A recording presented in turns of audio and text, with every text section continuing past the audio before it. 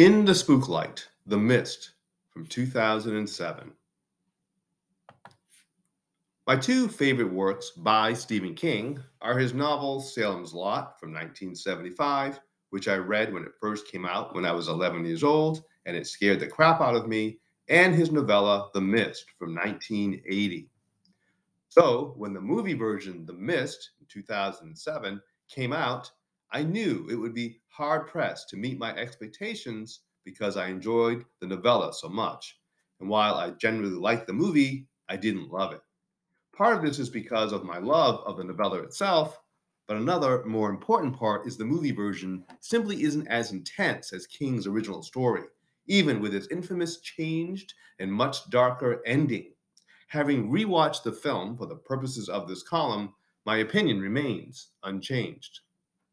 In The Mist, a mysterious mist covers a small Maine town after a ferocious thunderstorm, and a group of townspeople, including David Drayton, played by Thomas Jane, and his young son, find themselves trapped inside a supermarket with giant carnivorous insects and other unseen nasties hovering outside in the fog.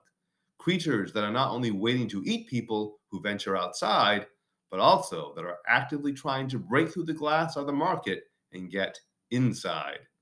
It's a great premise for a story. The Mist was written and directed by Frank Darabont, who also successfully adapted a couple of other Stephen King stories for the big screen: The Shawshank Redemption from 1994 and The Green Mile from 1999. Darabont is also the man who developed and created the TV show The Walking Dead, 2010 to 2022. The Mist shares a common theme with The Walking Dead, as both stories follow a group of survivors as they try not only to deal with the supernatural threat in their world, but also the threat from the other humans who lose their stuff when the world as they know it comes to an end. They even share some of the same cast members as Laurie Holden, who played Andrea on the show, Jeffrey DeMoon, who played Dale, and Melissa McBride, who played Carol, all have roles in The Mist. But The Mist is not as intense as The Walking Dead, nor is it as intense as the novella on which it is based, which has always been my problem with this movie. It's generally enjoyable and scary, but it never really gets under your skin or goes for the throat, with the exception of its chilling conclusion. But so much before that, like the all important sequences in the grocery store, is talky and drawn out. The most frightening part of the movie version of The Mist is not its monsters, but human character Mrs. Carmody, played by Marsha Gay Harden, who delivers one of the best performances in the movie.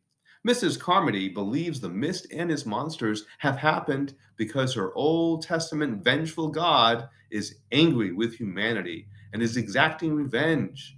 To appease her God, she begins to seek followers inside the supermarket, and there's talk of offering a sacrifice to God to show him that they are faithful. This character remains frightening today, as in recent years, both religious and political extremism has grown more aggressive and violent.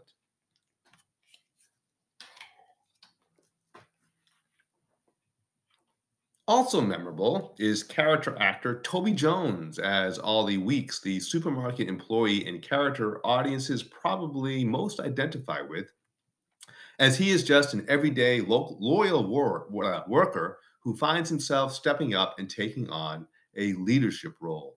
I always enjoy Jones's work, and his credits are too numerous to list here, but his performance is one of my favorite parts of The Mist. Walking Dead veterans Jeffrey DeMoon and Laurie Holden are also really good here in their roles, which almost seem like warm ups for their roles on the blockbuster TV series. Andre Brower is fine as the annoying Brent Norton, and in the lead, Thomas Jane is okay as David Drayton, but I've always found his performance, with the exception of the ending, to be, like the rest of the movie, lacking in the necessary intensity. Supposedly, Frank Darabont wanted Jane to star as Rick Grimes in The Walking Dead. Based on his performance here in The Mist, I'm glad the lead role of that zombie series went to Andrew Lincoln instead. Of course, you can't talk about The Mist without talking about the ending. The ending to the novella simply had the characters exiting into the mist, and their fate was left for the reader to decide, which is something that worked for me. Darabont famously changed the ending, which gives the film an incredibly dark finish, which for many fans made this movie something extra special. Indeed, even Stephen King is on record as saying he loved the ending to the movie and wishes he had thought of it. As endings go, it is incredibly grim. And again, since I loved the entire novella so much, I prefer its original ending to the one in the movie. Let's put it this way: it's the ending which prevents me from wanting to watch this one over and over, as it's such a complete downer. But there is one positive that I took from this depressing ending as I watched the movie again here in 2022, a time when extremism is running rampant throughout the world. On the one end, in the mist, we have the extremism of Mrs. Carmody, which is easy to see. And on the other end, at the film's conclusion, we witness an extreme decision made by David Drayton, which at the time seemed like the best decision, in spite of how excruciatingly painful it would be to make.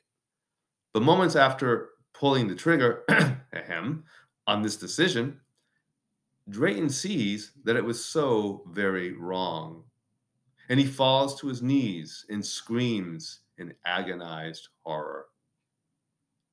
So the ending, in spite of the fact that I don't really like it, does speak, like the rest of the film does, to the importance of avoiding extremism, whether that be extreme beliefs or actions. If Drayton and those in the car with him had only expressed a bit more faith in humanity, their fates would have been different. The Mist is a well made, frightening horror movie. For some, it's an exceptional horror movie. For me, it remains just very good because its source material, Stephen King's novella of the same name, is far superior. Either way, The Mist is worth a look, and its ending is one you definitely need to experience at least once. And then, as you walk away from the end credits, you can ask yourself, would I have done the same? End